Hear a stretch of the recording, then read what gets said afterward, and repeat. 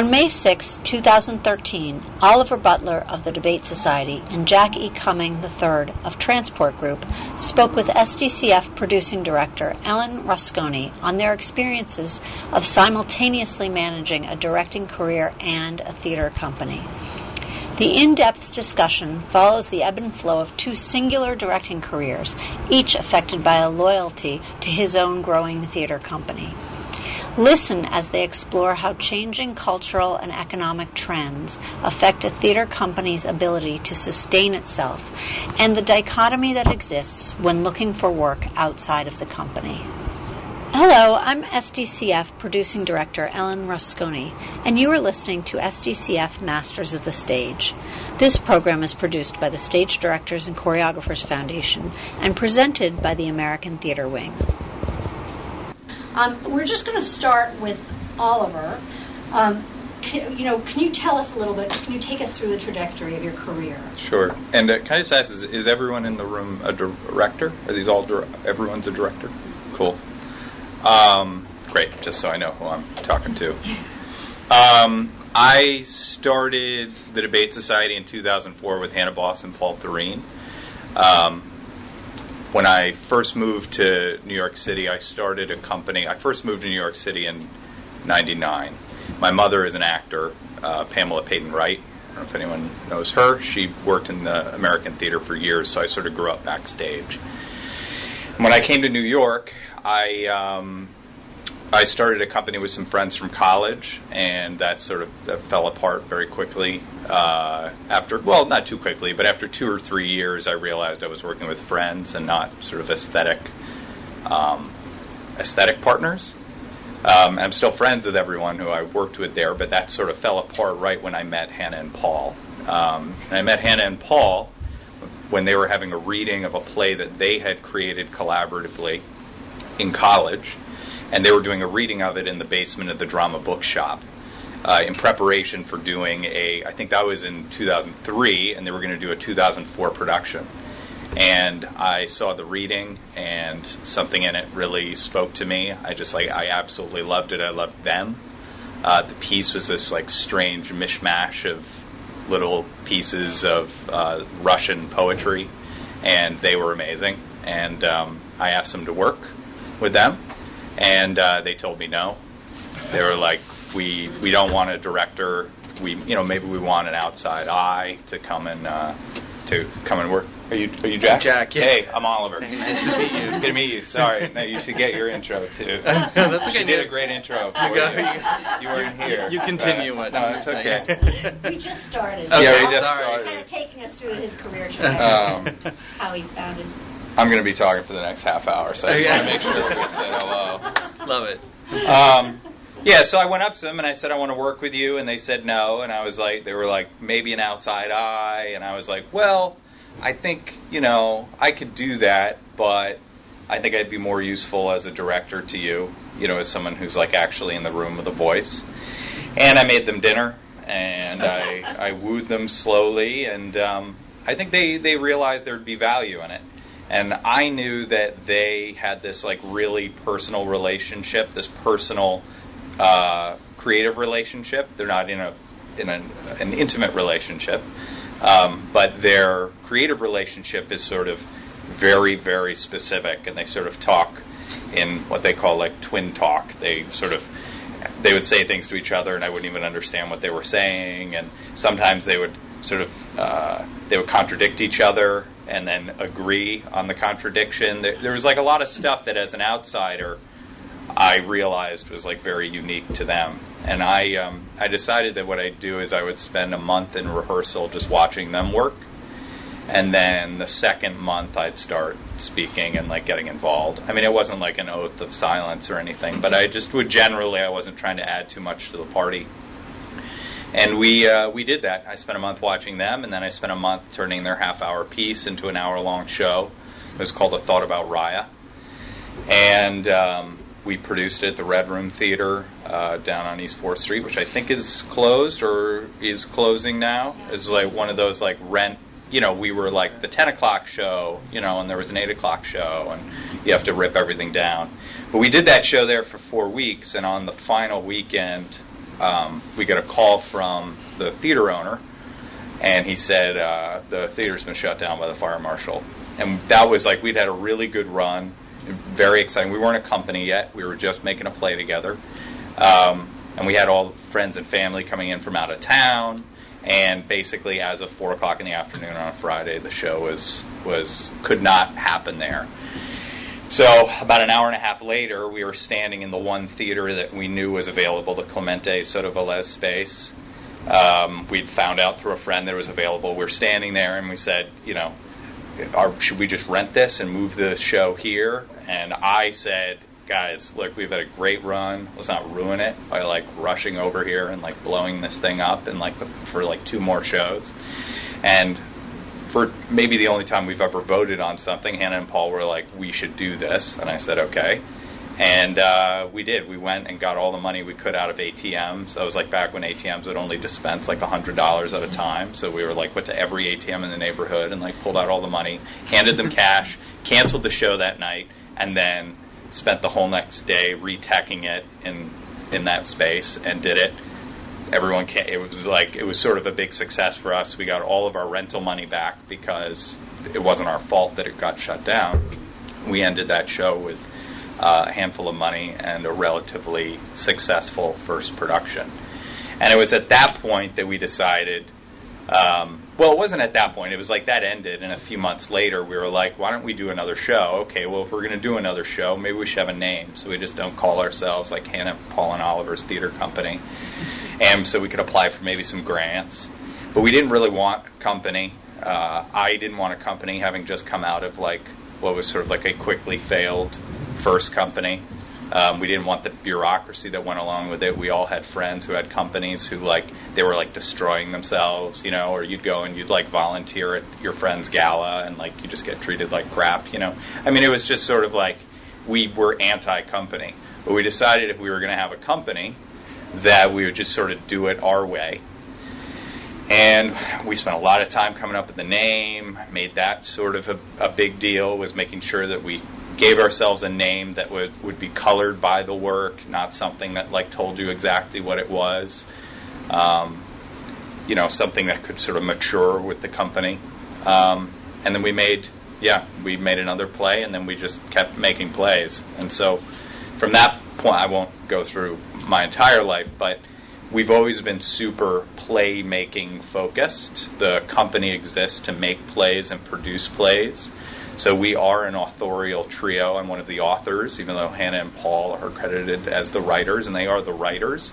But I spend 1.5 to 2 years with them developing an idea from nothing to something. And because of that, I'm an equal creator. And we put almost all of the resources of the company into the making of the plays. So therefore, every play that we've written, we've produced. And now we just continue to produce. That's my quick-ish thing. And Jack? So, career trajectory. Yeah. How did you wind up here? I moved to New York in '96 out of graduate school. I went to the University of Virginia and got my MFA in directing. My undergraduate degree was not in theater, and I wanted to go to school so that I could practice a lot on full productions with someone else's dime. And I remember in school I tried to do the biggest shows that I could, with the fullest resources possible. But then I moved to New York. I was engaged, and it's obviously difficult. And so I kind of fell into working at the Lark Play Development Center. It was called the Lark Theater then, because John Eisner is a friend of mine. And so I ended up kind of getting a crash course on developing new work, new plays, and occasional musical with them. And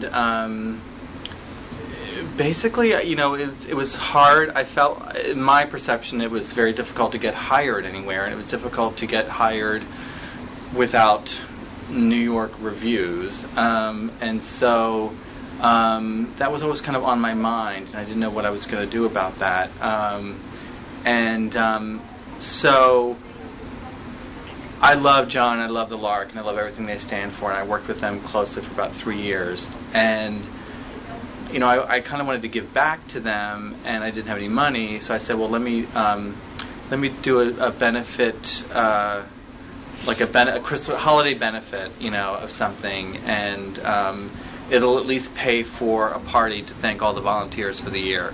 So I'd had this idea for our town, where and it was just something I wanted to try, and I was like, I'll just try it with this benefit and get it out of my system. And it was a production where the George and Emily were played by actors in their like late 60s, and then the stage manager was a 12-year-old girl, and then everyone else was like 30. So it was like 3 distinct like ages. I just wanted to see what it was like, and so we did it, and it was actually really it was a great night, one night run, and then we did it the next year.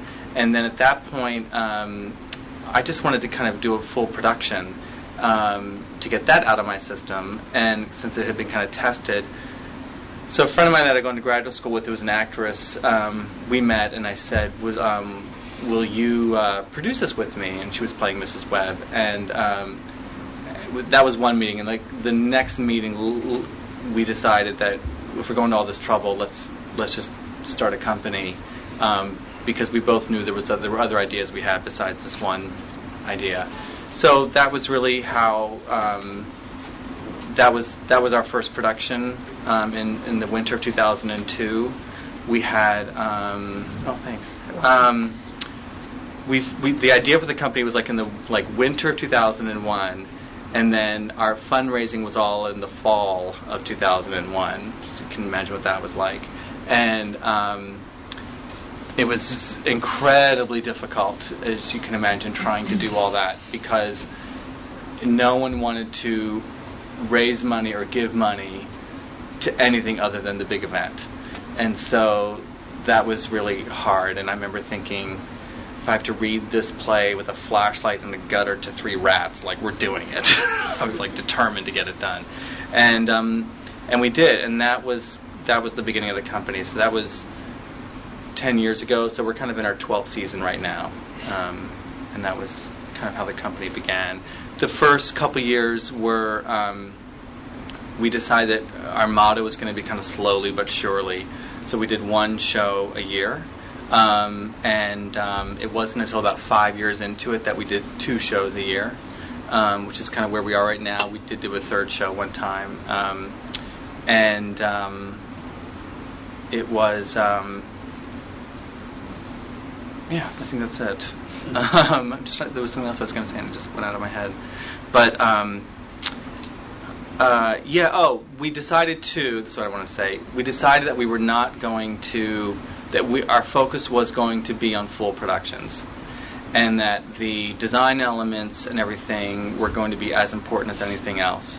So we were not going to be a company that did, and this is just us, you know, and I'd come from the Lark. I was like, well, they do it great, so I'm not going to try to double up. But we were not going to do reading series. We were not going to do reading festivals, anything like that is a little bit more the norm and valuable, that we were going to just put all of our focus on, like, fully realized productions. So then how does your company, and I'll ask this of you, Oliver, afterwards, how does your company then choose the work that they do? I mean, our mission determines a lot of it, and our mission, I tried to make it what interests me, but broad enough, you know, that, so our mission is very simple. It's 20th and 21st century American authors, American work, and it can be play or musical, a revival or a new work, but that it's all about exploring the kind of American experience throughout the 20th and 21st centuries. And you have a pretty firm structure in place, it seems, for your current project, the 20th Century Project. Is that? Yes, which we've started. You know.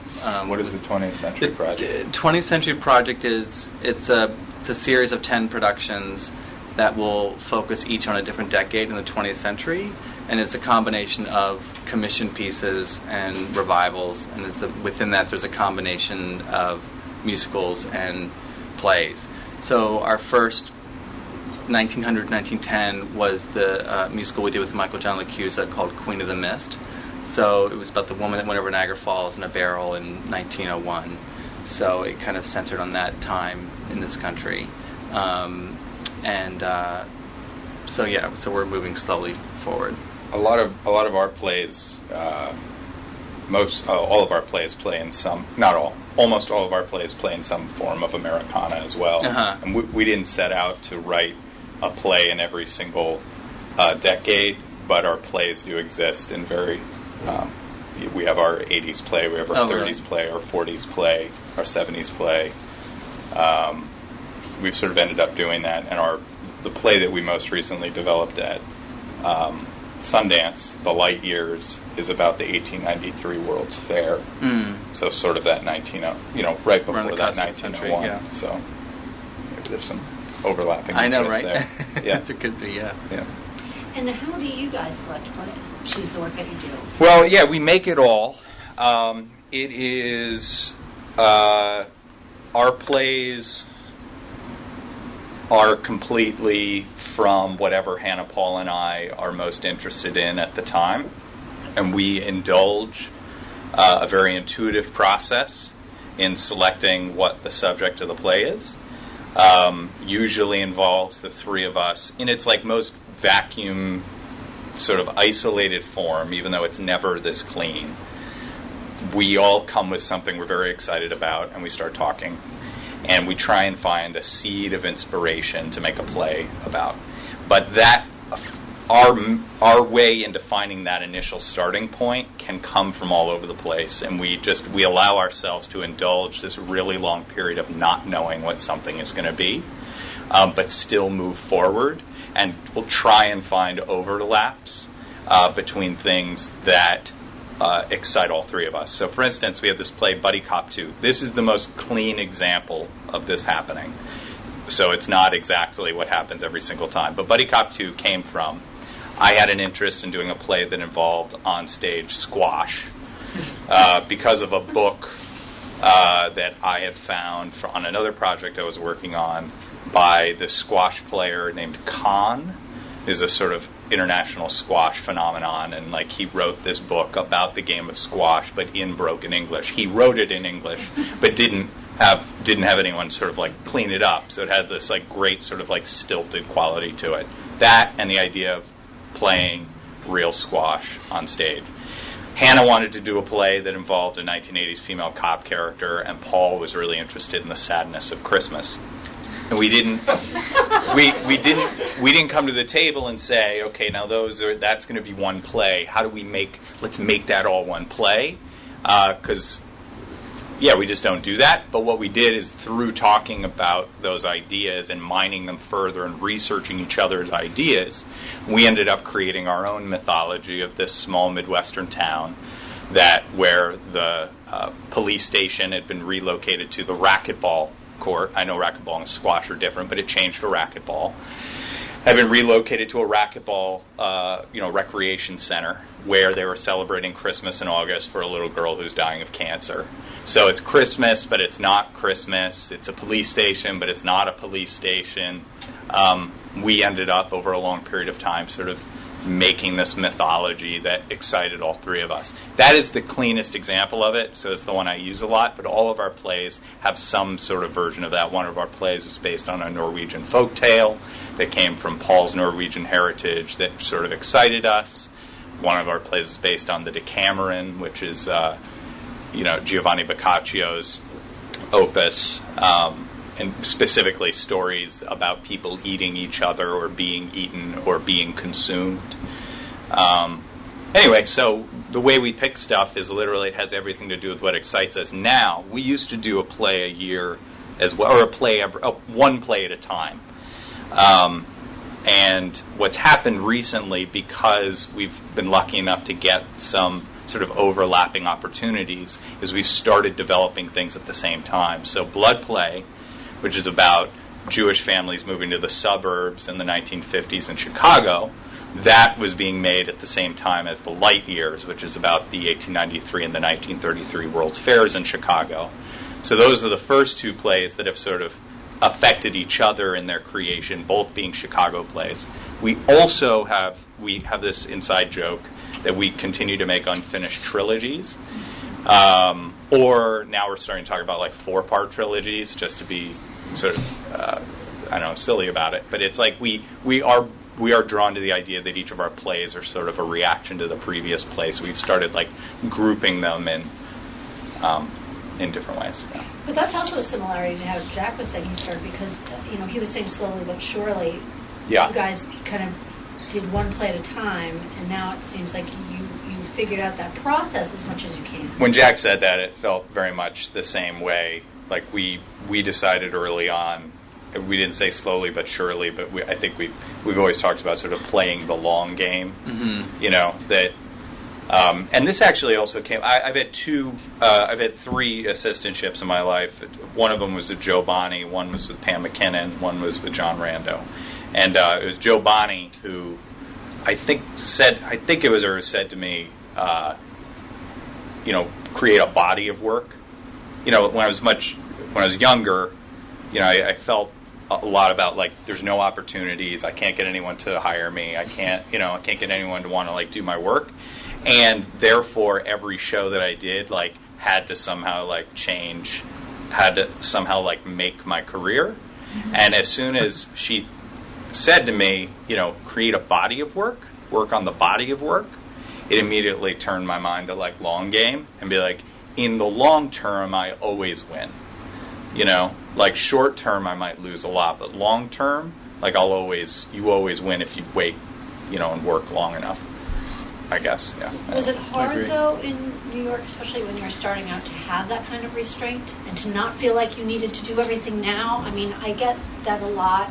I get that a lot with people who are just out of college and on their observership application, they want to be on a Broadway show. They make it clear that that's why they're applying to the observership program. They haven't done anything yet, but they want to be on a Broadway show. Was it hard for you guys to have that kind of restraint? Did you feel like you're never going to get ahead? I remember feeling really, I still feel this way to a degree, but I don't feel like it in as such a bad way as I used to. I feel like I've gotten more patient as I've gotten older, but I remember feeling like just tons and tons of like impatience and like anger, and it isn't until recently I think that I've understood that, and this is like common sense, but it was hard to explain it to my 27-year-old self that, it's such a scary endeavor, live theater, like scary, like let's just say for the producers or the decision makers, the gatekeepers. And so they're just like scared about everything. Everybody's like scared all the time. And it's like, it's like a city running around in fear. And if you make the wrong decision, like if you look at the people that create a play, right?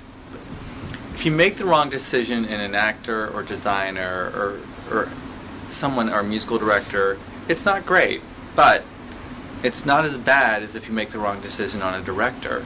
And if you make the wrong decision on a director, like the whole house can be blown up, So I understand now, and I don't feel it as personal the way I used to, like, kind of, I don't know, just like the world's against me, and I used to feel really personal about it. And now I'm like, it's not personal. It's just that's just like the way it is, and they're just fearful. And sometimes I feel like they would rather go with a person who is maybe not going to be as like daring, because it just allows them to sleep a little bit better at night, that it's going to be like, who do we want like watching our house while we're away on vacation? Like the nice next door kid who's going to like, water your plants and things like that, and so I totally understand that now, and I don't feel the same way about it that I used to. So I've gotten like more accepting and ingrained, and I think as I've gotten older, I've tried to expand my like personal life a little bit more and not, make it as tunnel visioned as it was. So I feel like that's given me more patience and acceptance,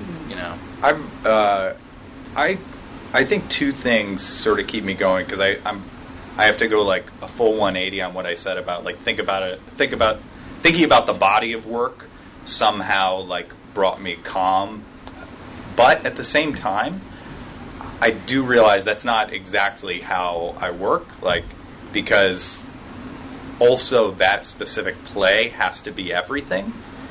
And I think I think that actually it's somehow like the drama of my career, where now I feel a little bit better, tiny bit better about like how I deal with the sort of fluctuations in my career and like my career arc, is the ability to actually manage the drama between like the body of work mentale and the this has to change my life now, this has to be my best work now, and that it actually has to be those two completely opposite things at the same time.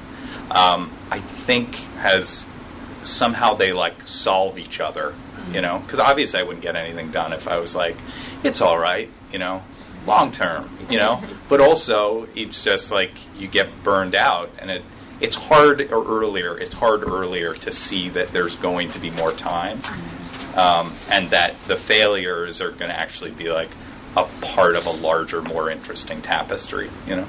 But also realizing the things you can control and the things that you just can't, you know. Yeah.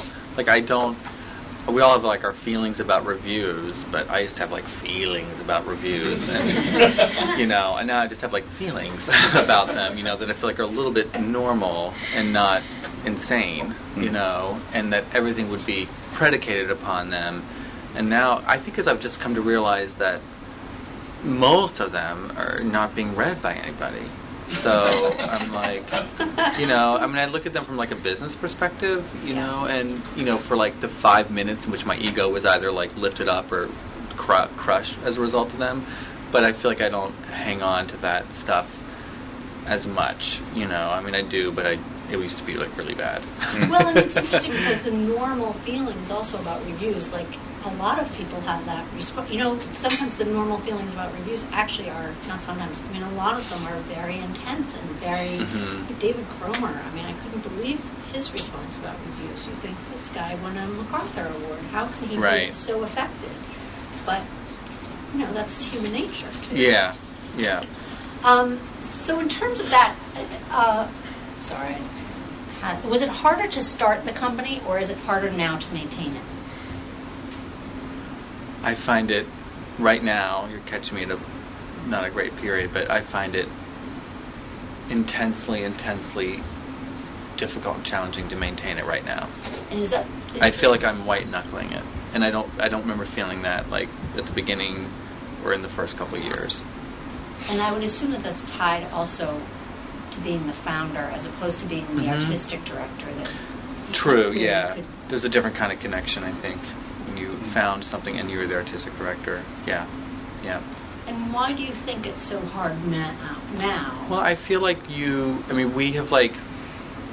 we've gone through a bit of a growth spurt like the last, I'm sorry, I keep like looking at we've gone through like a growth spurt of a certain level, and you don't want to take any steps backwards, and at the same time you're being realistic, you know. I mean, I think our office is like this and like a little bit of that, like it's insane, but I'm totally fine with that actually, because I'm not a big materialistic person when it comes to that stuff. But you know, it feels as if the way like funding or even just private donors used to be, this is my like view, there's some accuracy in it, I think, is that donors, well, New York is a very like you know, what's in it for me? I mean, I think the culture at large is like that, but I think New York is like, you know, what's in it for me? And what's the appearance factor, and what am I going to get out of this? And I feel like years ago, donating at all was a little bit more of like, well, it's just the right thing to do.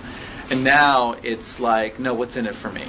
And so if you're a company like us that does not have seats or a building, and we're not employing Cynthia Nixon to be in our show, I don't have a lot of like, I have art to offer the people. I don't have like a lot of like a type of New York sex appeal to offer people. And so as a result, I find that the philanthropic giving is like incredibly more difficult. And you know, there's also like the way the economy and just funding in general.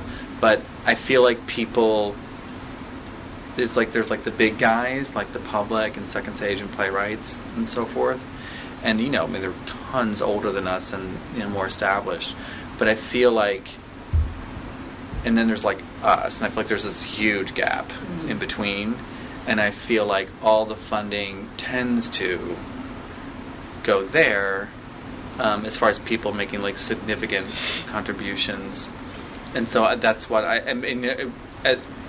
Earlier, our overhead was X, and most of our budget, I can tell you right now, is like 75% of it is on the work, and but now it's just we have higher expectations, and I don't think we've gotten uberly like over, our productions are crazy expensive, but we do have contracts with every single union, including 802. And your pension, everything you pay anybody, and I don't want to do a show with a crate, so there and it's you're always asking favors, and you're always asking people to work for like well below, and most of the time they understand it, but yeah, the two actors that are working for us now had never done a show for us, and they had never really worked in like this level of nonprofit theater, and when they got the offer, our LOA agreement, they were like, it was like they didn't know the world existed like this. They're like walking by like a store and then peering inside, and there's like a sweatshop, like 10-year-old kids, and you're like, oh my god, I didn't know people did this, So I felt like that as well, being the son of an actor. I look at the work my mother's done over her life, and then you look at like what she gets. I mean, she should be like, in any other industry, this is like senior level executive, president, partner. You know what I mean? And like you're getting like lemonade stand wages. You know what I mean? Like no diss, but like in New York, the rates are terrible. You know what I mean? Like it is. It's just amazing when you realize like what the top contenders are getting paid. Yeah, I'm glad you said. Now is harder, because I was going to say earlier in getting it started was harder, but then hearing you speak, I feel like I might be about to move into where you are, and then I'll change. Because getting started wasn't super easy, but when I think of it now, and maybe I'm older, I'm like 12 years older, I'm old, and I'm like, maybe my fatigue level, my like stamina level is different too. I mean, we don't have an office yet. Right now, our big evolution is to go from doing all the business of our company in our apartments to having that like 4x4 desk and hiring a producer or general manager to manage the business of the company, which I think is a big step that a lot of companies take and want to happen for a lot of time, and dream of that imaginary person who's going to come along and like do all that shit you hate and do it better than you can do it, The reason I say the earlier part was harder was I have distinct memories of sort of no momentum. You have this feeling that we're in the business where like you disappear as soon as you're done, basically, even at the highest level. And that's frustrating. And like for me, I don't want to disappear. But in the early phases, I felt like you were gone before you started. Like you couldn't get any momentum. And I think something that keeps that at least eradicates that a little bit now is that we get more offers of help and interest without having to do as much work.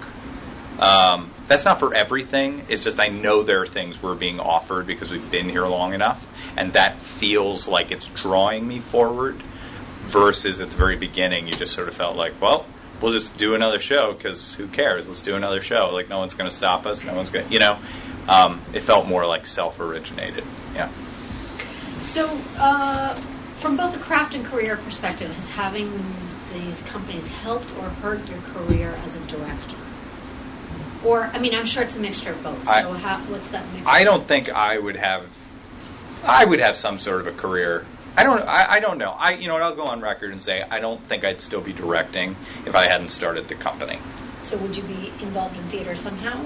I don't know. I'd probably be a chef, or like I'd work on a boat or something. I really don't know. I mean, I grew up in the theater. I didn't want to go into the theater as a kid because I saw how like how hard it was, like from the inside. So I didn't I can't say I was I really wanted to go into theater as a kid.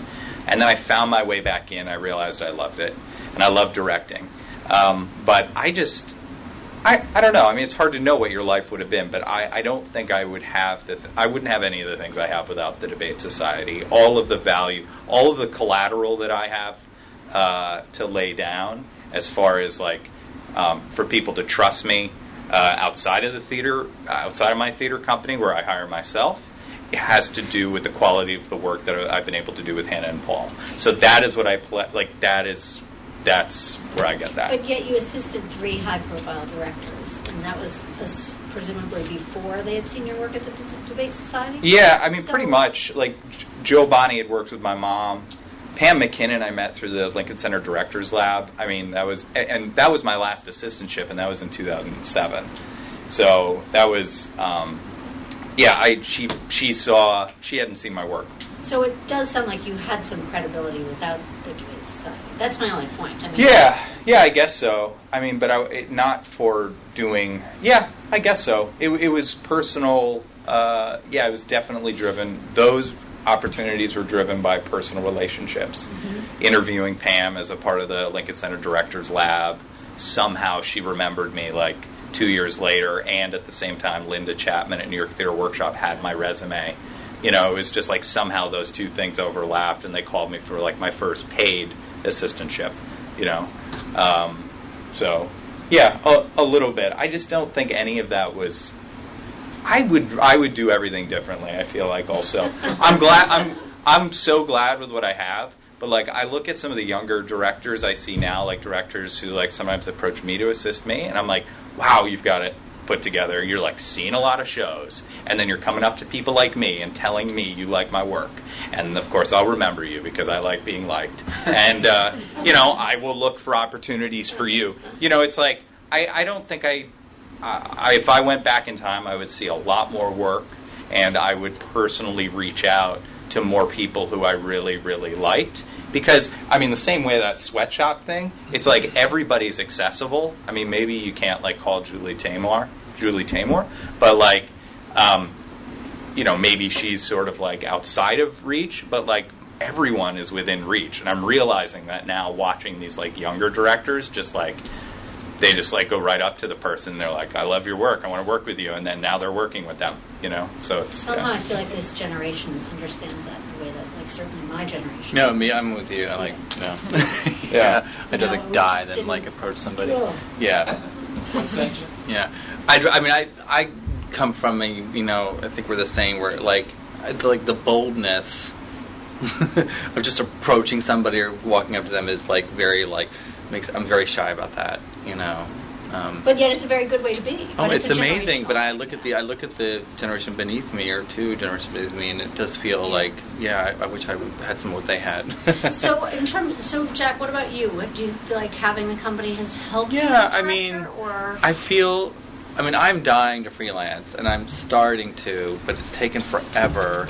But I do feel all of my collateral is because of the company, so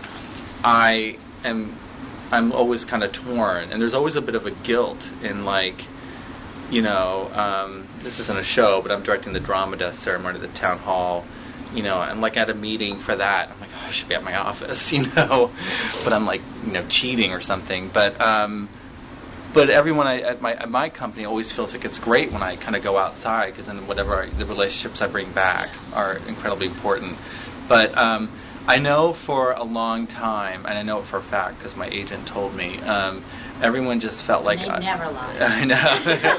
This wasn't a nice thing. So, but he's he said people are very confused and they think that I only do, work with my company. Which, on one hand, I understand why they would think that. But so in any way that he or I or anyone I can let know that that's not the case. We try to let know, and I think that's all you can do. And I'm starting to do a couple of projects, so I'm hoping that that will send signals to it's not. I hope that it's doable, that I can do outside work. I have the exact same challenge, and I was really surprised by that reaction. Mm-hmm. Just with the amount of plays that I've directed and produced with my company, I feel like I wasn't prepared for well, you can do that, but can you direct a play? Right. Yeah. And for us, because we make the plays as well, I guess there's like a perception that like we're doing like some sort of like really like strange sort of thing, and maybe we fan the flames of that a little bit because it's helpful to be like unique in the world. I think our process is unique, but like can you be normal? Yeah, it's a little bit like, but how about if you just have a script? Can you direct that? And my feeling, I try not to like say this in any negative way, but my feeling is like I do that. That's the last 10% of what I do. You know what I mean? I do 90% to get up to that place. And then I do that. Anyway, so it is an uphill battle, and I think maybe possibly what we're talking about is like the world does seem to want to put you in some sort of a box, and that's helpful. It's helpful for me to be like devise theater guy. I got this job at Ars Nova working with this Philadelphia ensemble because I was like, I have my own ensemble. I could work with them to make a new play. So I get the benefits of that, but it's also frustrating when you're like, I'm really excited about this script. There's no reason that my history should work against me in this, Yeah. Mm-hmm. But that goes to that fear concept that Jack was talking about, because nobody wants to take the chance because the wrong director can stop a show dead in its tracks. Which is why, like, I guess why we, like, started company. I mean, that's when you said that. I felt like, I started a company with Hannah and Paul because we weren't going to sit around and wait for someone to tell me when we could work. We wanted to make the plays. And when you have particular ideas, that are a little odd, like we're doing a show next year. There's this old play called I Remember Mama. I don't know if any of you know, not the musical, but the play. And we're doing this very kind of like weird take on it. And I'm like, and I really want to do it. We've done like a week workshop of it, and I'm like, I can't. I'm sure the same true for your work. Like, you can't. It's very hard to bring that to somebody and be like, will you do this?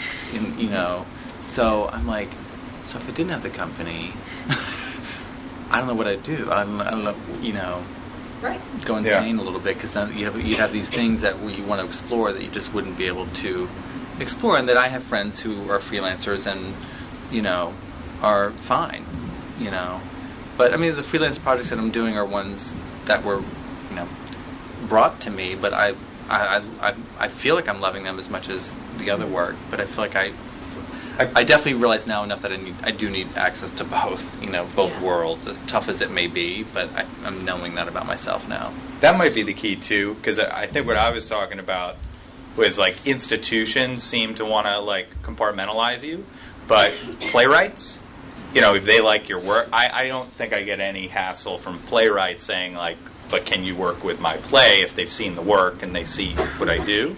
So it's like, when the work comes to me and comes through a playwright, I feel like that's where my sort of like tandem career directing scripted plays is definitely going to come from, is the relationship with writers I love. Mm-hmm. Yeah. Mm-hmm. Oliver's going to leave in a couple of minutes, so if anybody has specific questions for him, sorry, but I do want to ask you before you leave about this touring.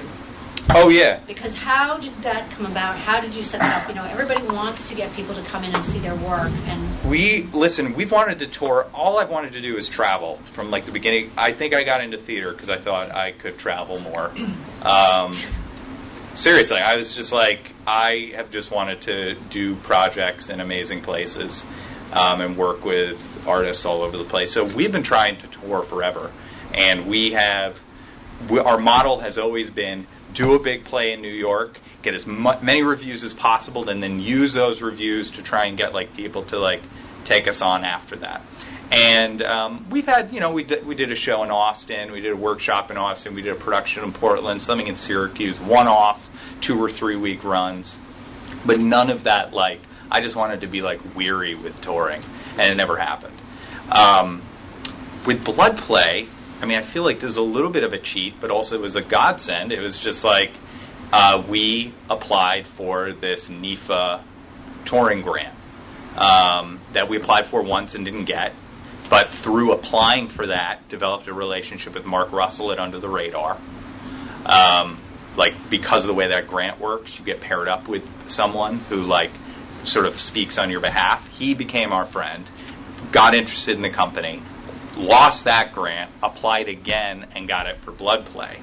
And then, while knowing that we would have this grant in support of future tours ahead of time, we developed the play and started marketing the play for touring before the show even happened in New York. So the New York production was built with subsidy money from that to be easily disassembled and reassembled so that we could quickly take what was a pretty, it's a complex set. It was a very complex set with a lot of moving parts, but we built it in a way that it could be easily loaded in and loaded out so that we left our New York production with something already figured out and relationships moving towards touring. And then we got Under the Radar.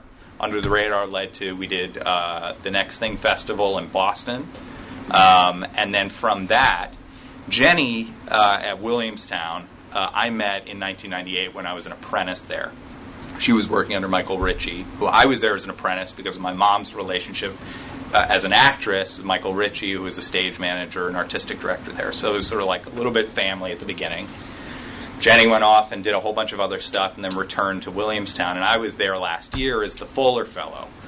So it was through that rekindling of the relationship with her and with Williamstown that then I just made a call this spring while we were in the midst of sort of looking at future tours and said, I have this show. She saw it. She was there at the one in Bushwick, and we, she, over the course of a month or whatever, sort of figured it out. Something happened, and we ended up with a show there.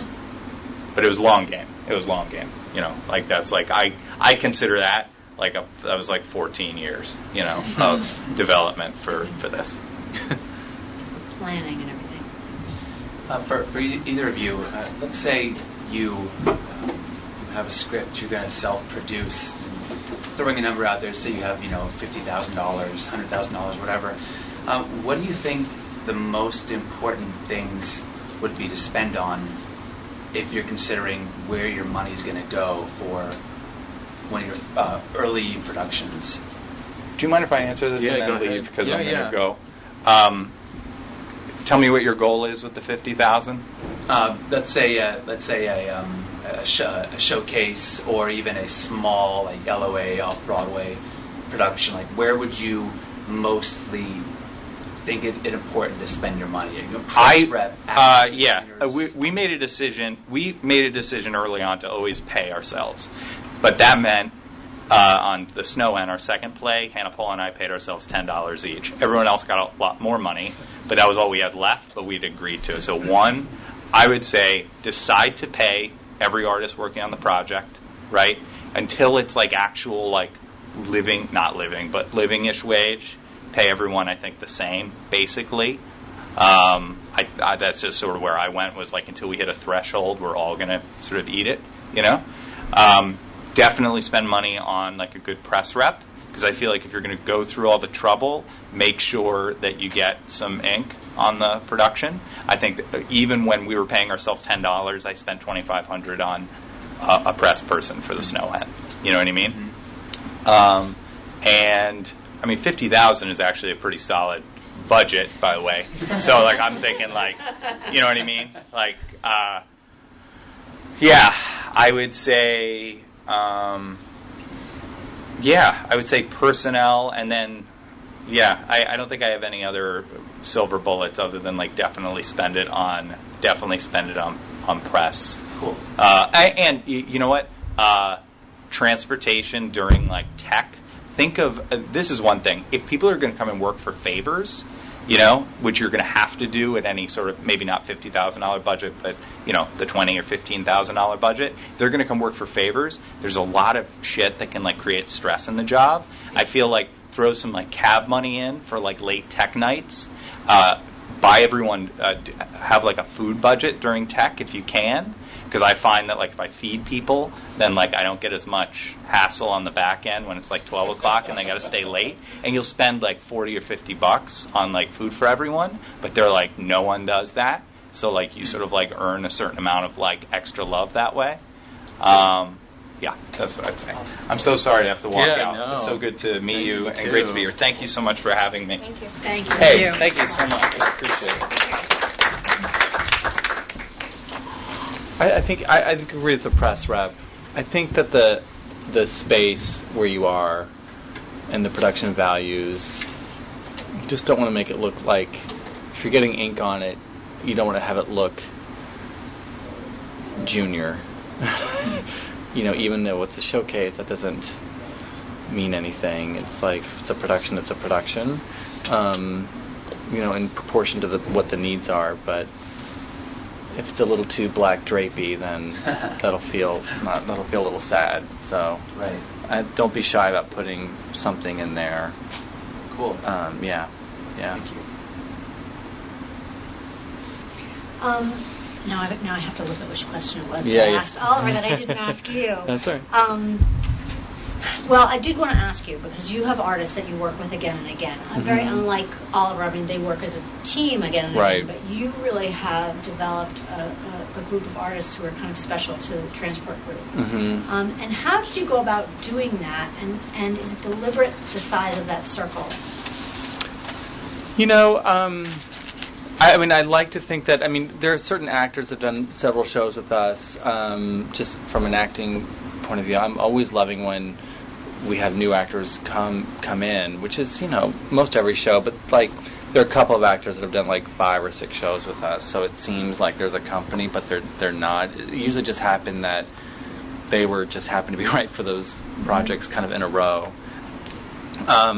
The designers, I'm a very kind of like design-centric director, and so I work with a team. Expands every now and then, but it's a core team that I work with, over and over again. So it's a real like meaty collaboration, I feel. But I'm trying to broaden us, every the entire team on the show right now, except for the director and 2 of the designers, are all new to the company. Like it's their first show with us. Yeah. Does that make it harder, though? A little I bit. keep on bringing up art. Yeah, I'm no, sorry. it does. It does. It's always, we don't have a lot of money like everybody else, and so, if my team, there's a bit of a shorthand with that. There's a little bit of understanding. There's always a bit of a sticker shock, when new people are looking at the size of budgets, and sometimes I feel like people have, and I'm flattered by it, but a little bit of a false impression that we have more or are more than we are. And I guess we work really hard to do that, but then there's always the flip side of it, is that they kind of come in with thinking, oh, it's going to be this. And it's like, oh my God, this is what you're doing this with. And so that's a little hard with new people. But I do, we had one unfortunate experience where I said to myself, I need to be much more ultra discerning about who's coming in and out of the house, because it ended up upsetting my staff, who were my staff, like 3 people, who are not paid well at all, and so the last thing I want to do is make their lives miserable or anyone's life miserable. I always say that things that I think we can offer, if you're an artist coming to work for us, it's like, it's going to be about, you'll be in a good, safe, creative room, and you will be completely respected. And if you do one of our shows, it's kind of a show to do in between other bigger jobs that are going to pay you more what you deserve. But this is something that hopefully this is a chance for you to do something you wouldn't normally get the chance to do, and that's what we can offer. And I always tell people, if you have something that is going to like pay your rent, because you're not going to be able to pay your rent, and you're going to run into big problems, like, then don't sweat it. Like, go do that job.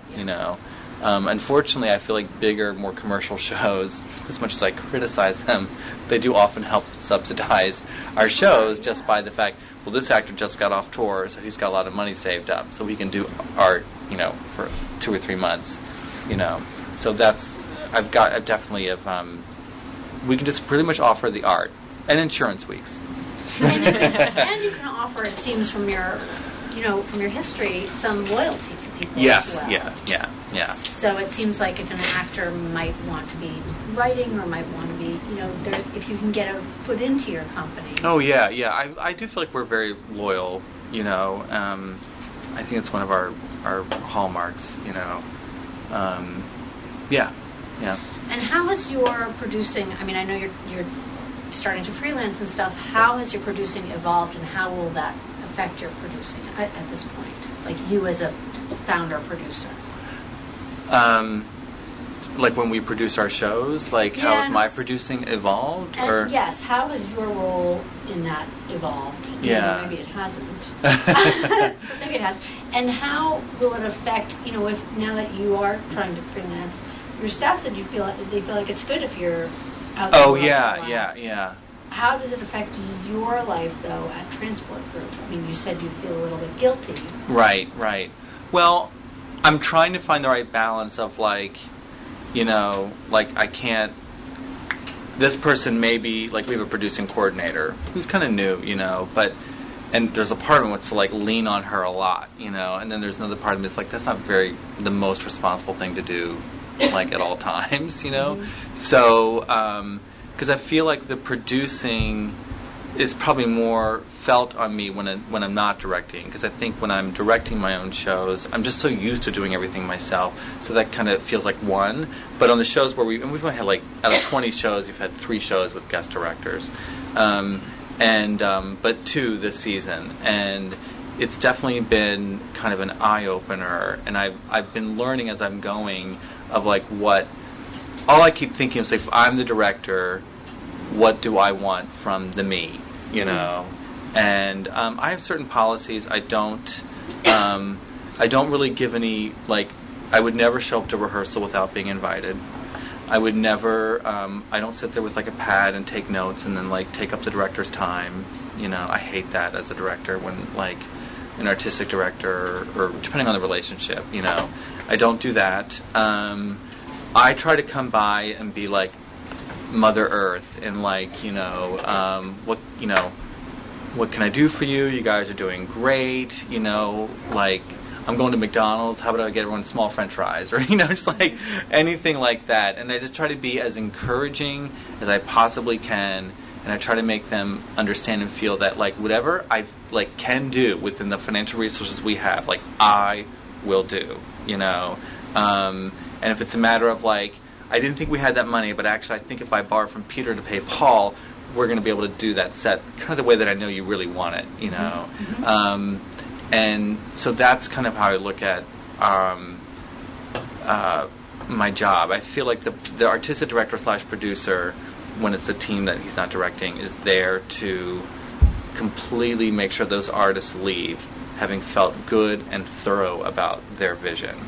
And that's kind of my goal. Mm-hmm. But there are moments when, on a weekend, I had to come in and talk to a musician who was late, and I'm well, the MD talked to her. I think that's probably good enough. And then I was no, I got to follow through myself. Got to go down there on a Sunday afternoon and have that talk. And so there's things that I'm realizing that I have to be more present for, that in one hand I'm do I really have to do that? And I'm better to overdo it than not, Yeah, be over present. Yeah. But I am starting to kind of jump away a little bit, I'm not there. If I have staff that's we got it covered, but I've started not being at every single performance every night. Well, that's good. Yeah. That actually frees you up a little bit. It does. It's starting to make me feel more positive about the company because I don't feel like a prisoner, But I'm there, check in. Absolutely. Does anyone have any questions for Jack? Yeah, I guess when you're directing a show that you're also producing, how do you manage to balance the 2 roles, I guess, especially in the rehearsal room when the actors look to you as both? Well, right now, we have someone on my staff that I can say look to that person. So it's kind of the producing is more behind closed doors. So there's a production manager, and there is like a producing coordinator who's also a company manager. So the people are really getting used to, like, don't ask me anything about comms, don't ask me anything about box office. Mm-hmm. I will get it wrong, I'll forget, and I'll say something wrong. And so right now we have people, but like in the old days, 5 minutes ago, we I don't know. I think I was pretty successful at, like, even if I was stressed out about something, not making other people feel stressed out about it, and just wait until I got back to the office or something to kind of handle something like that.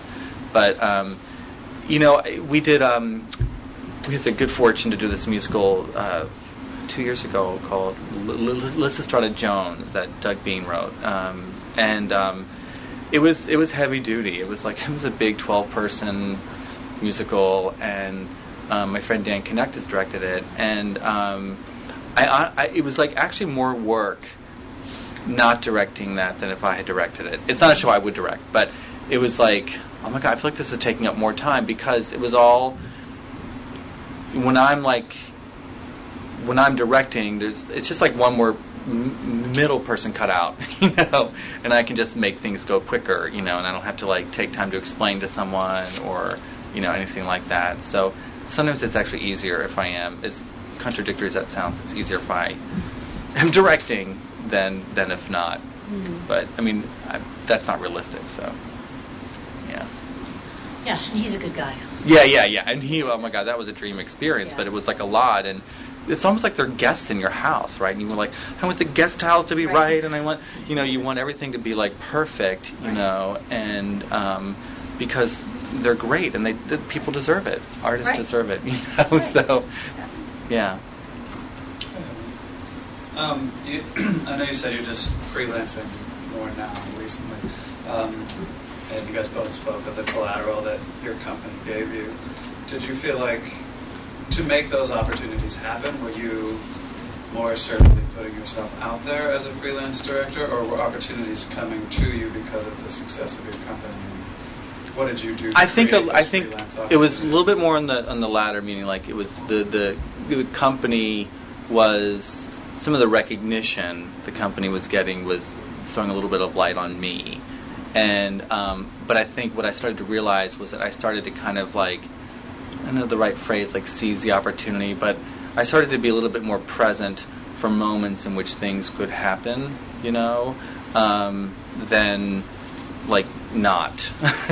So if it meant just like sending an email saying, hey, I'd love for you to come see this show, I'm getting ready to do a play for the Pearl, this new Terrence McNally play that was postponed, but and my wife has worked with him, so I knew him a little bit, but I specifically got him to come see 2 shows, and I think that helped, and that's something I normally didn't used to do, a little bit lazy on my part, and so I started not being as lazy about that stuff. I still could be better, but it's like I will kind of like, hey, Terrence, I'd love for you to see, we only have 2 weeks left, I'd love for you to come see it, and people, they have to see your work, to understand it, or to understand you, so I think that helped. When you started the Our Tongue project, it was you and an actress, right? Yes. And so who did you bring in, like, in the early stages? Like, who did you bring in the soonest to help you guys actually make that? We really did it, like, ourselves, I mean, we had designers and actors and people that, like, did the show, but everything that, like, was company related, but we were so small. I think our town was $50,000, but it wasn't until, like, 2 or 3 years later, a guy came in and kind of helped kind of manage our books, or was helping us more starting on that end, and it hasn't really grown that much. I mean, I have an executive director now, so I have like a real partner. We have 2 kind of part-time staff and a bookkeeper that comes in once a week. It just kind of. How did you attract those people, or did they? Those like the. Did you reach out to them, or did they say, "Oh, the executive director actually was a board member who, when we had kind of grown to a place where there needed to be one, she really wanted to do it, and it was perfect, So, and I think that the part-time staff who are great, they came to us through Playbill. Like, we just post everything on Playbill. Oh, you get results right away. It's and everyone is like, and it's like really good. Yeah, you know, I like think of the people now that I like I'm so close with that Yeah. either worked with or met because we put an ad on Playbill. You know, so that's great. So yeah, and just the more work we did, you know, the more people kind of got to know us, and you know, would just come and see things, and again, like would write me out of, like Oliver was saying, would like come up to me or like write something really nice, and you know, we're very proactive. So I've actually tried to learn from them. I have sort of a maybe balance and growing pains question. Uh-huh. I run a company that sort of organically began because we did a play about Jackson Heights with a number of playwrights and a huge number of actors, and then sort of decided that there was another piece that needed to happen, and so there was another play, and then there became this trilogy, and you know, over the course of 3 years, there's kind of coalesced a really kind of extraordinary ensemble of people, and I think now we're sort of discovering, oh wait, there are these sort of like these next steps, and there are. We moved this trilogy into Manhattan this past year, but suddenly the next kind of phase of the company feels very different than it has been in the past. Partly because, you know, we were working with 11 writers on one piece, and now, you know, we're saying, oh, writers are bringing us material that feels in line with the vision of the company, but it's, you know, a play with, you know, a smaller number of people in it, and, you know, something that, you know, a play that needs to go out of town before it comes back here, and how does that, like, is that a company play or is that not a company play? And so I guess just like issues of like identity, and how do you deal with it when your company like is still the same company and yet it becomes another thing? I never, like, when we started out, like, it was never, I never wanted to be a company that had obligations to people, you know, so. And that probably sounds cold, and I don't mean it that way at all, but I never wanted to have, like, a repertory company or anything, like, official that would give people a sense of, like, disappointment, you know, that something you couldn't follow through with, you know. And so, in some ways I mean, I struggle with this, too. I mean, I feel like we're, like, kind of midtown, but kind of downtown, and we're really struggling with it right now, actually, this particular year, you know, and, you know, we may move back more downtown, you know, geographically, and so I understand you're trying to figure out kind of who you are. I mean, my only advice would be, like, just to take it really slowly and really, or let it happen as organically as you can, but within certain hardcore parameters, you know, that feel natural, you know. Are you saying that, are people having expectations of you that, like, now it'll be an official company, like? Well, I think, you know, we've done these 3 plays over the last 3 years, and many of the same actors have been in these pieces. And now we're moving toward production of a play by one of our writers, which we, you know, workshopped with the company, and yet I think as we look at the play as play, it's, you know, perhaps better served by kind of, you know, casting some of the roles from outside and sort of really organic ensemble. I think whatever better serves the work is whatever better serves the work. And I think the clearer you are about that up front, then the better, you know, so people stop having expectations. I think managing expectations, realistic ones, early is the best, you know. Like, don't sit on them. Come to a clarity about it so you're not talking gibberish to somebody, but, you know, I mean, you know what I mean? Like, I know exactly what you're talking about, and you kind of have to make a hard decision, definitely. But you're in New York. Like, no shoehorning allowed. Yeah, I mean, I feel like everything that we've done up until this point has worked because we were serving the play. And sure. I mean, like, you know, we can't do anything but that, and yet, yeah, I guess it's just sort of a different space, and sort of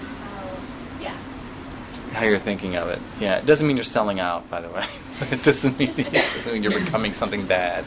I'm just curious if you were seeking out commercial producers for Lysistrata Jones and what your role was once the show moved into a commercial arena. I mean, so we had done a piece in 2005, a crazy piece. It was a big mammoth-like piece called The Audience. And Lewis Flynn, the composer, who's Doug's partner, who's from my hometown, he was one of the contributors to it. So I knew Lewis, actually, and Doug via Lewis. And so Doug came to me and said, would you all want to do this? Our hope is that it could be a very under-the-radar type of situation, that then if it's meant to go on, one of the things that will allow it to go on well is if the community and press are allowed to discover it, as opposed to like, we're marching into town and we're this big out-of-town tryout, and it was kind of like, hey, like, you know. So we did not have, it was enhanced, so to speak, so it was paid for by a lot of people under this one woman. Great, I love her. Her name is Paula Harold. And she basically went to different people and, you know, asked them to make donations to our company earmarked for this particular project. But that was just a hope. Like, as opposed to the producers of Once, who stopped at New York Theater Workshop with all their plans in place. That's why they announced on opening night at 8:02 that they were, you know, transferring to Broadway. So we were not that, you know. I wish we were. Anyone would love to be that. I work, yeah. Oh, okay, yeah. So you know what I'm talking about, right? Yeah. They were not hoping. They were like, no, we planned it. Yeah. It's done. And if you have Fred Zollo in place, yeah, that's what's going to happen. Yeah. I just laugh because I have friends in that cast, and like, oh my God, we totally didn't know. And I'm like, yes, you knew. I think you were waiting at ART to see what the thing was turning into before but once... That was like your last minute of like wondering, and then it was like... Yeah. So, I mean, that does not stop New York Theater Workshop to stay there. So we was basically... It was like, it really was just like, it was like a well thought out plan, but it really was just hope. I mean, and the single only reason, pretty much, that transferred, and I hate to say this because it gives power to something I don't give like power to, but was because of Brantley's review.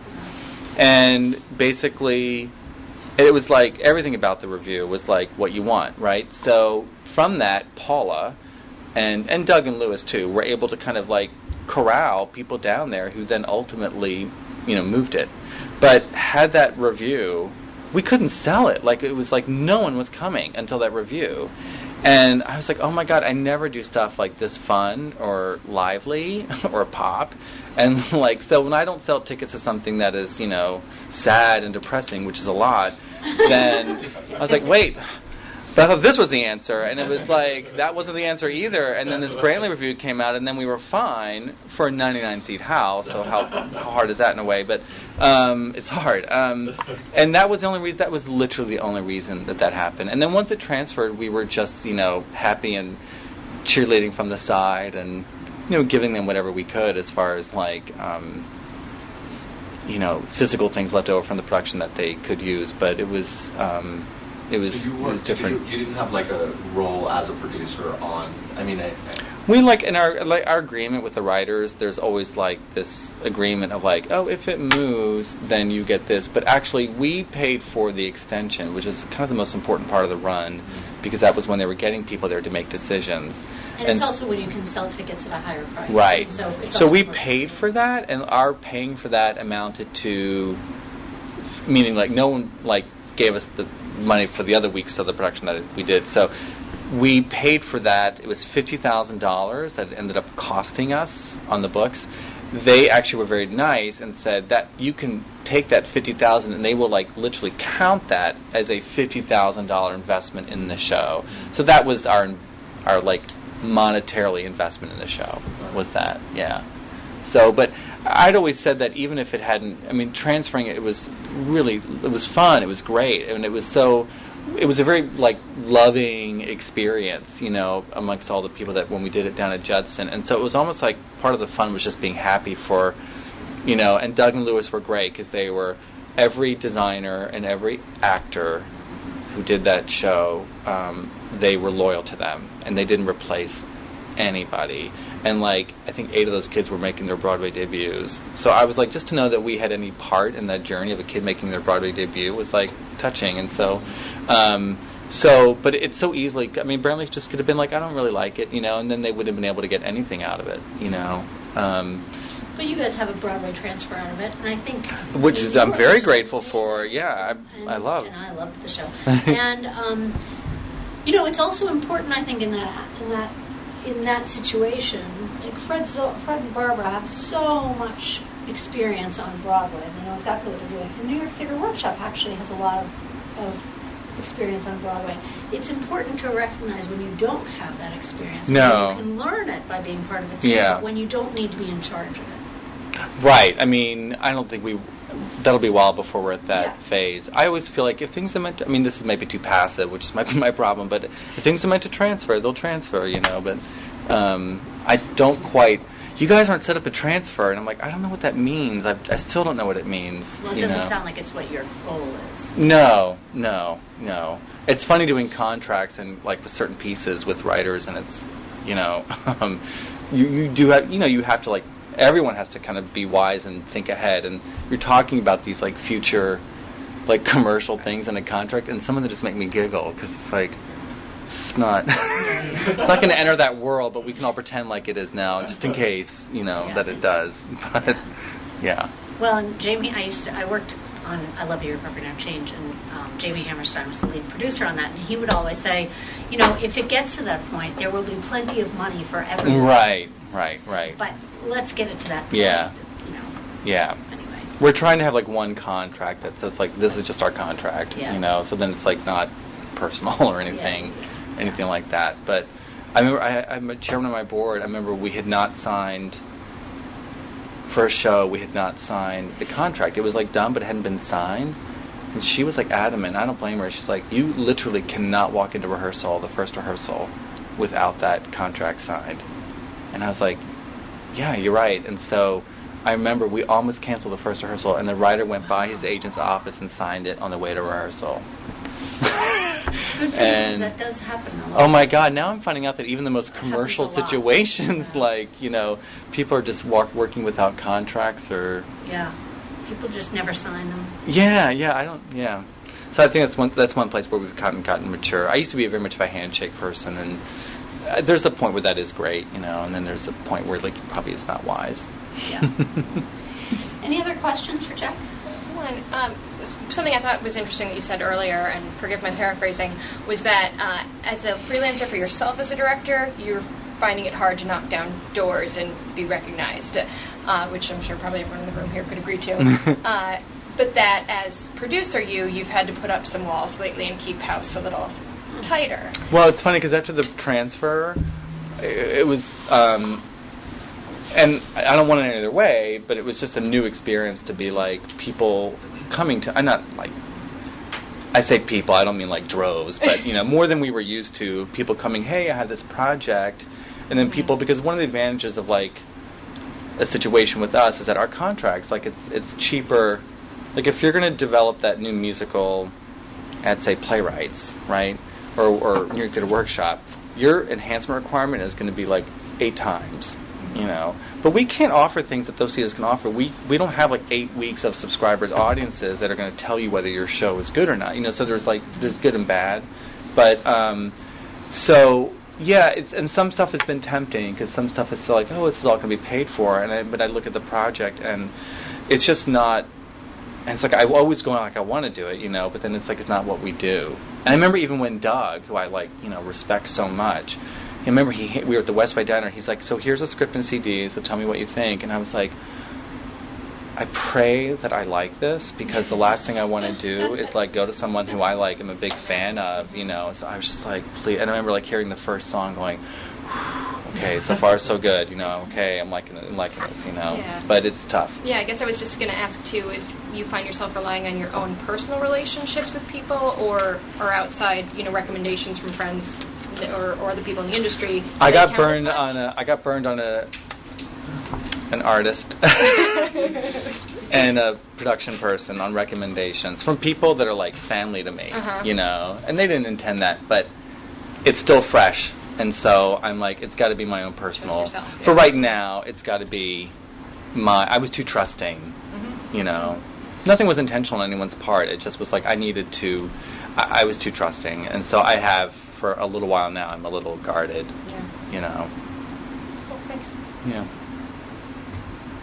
Well, thank you so much. Thank you. Thank you, guys. Thank you for listening to SDCF Masters of the Stage.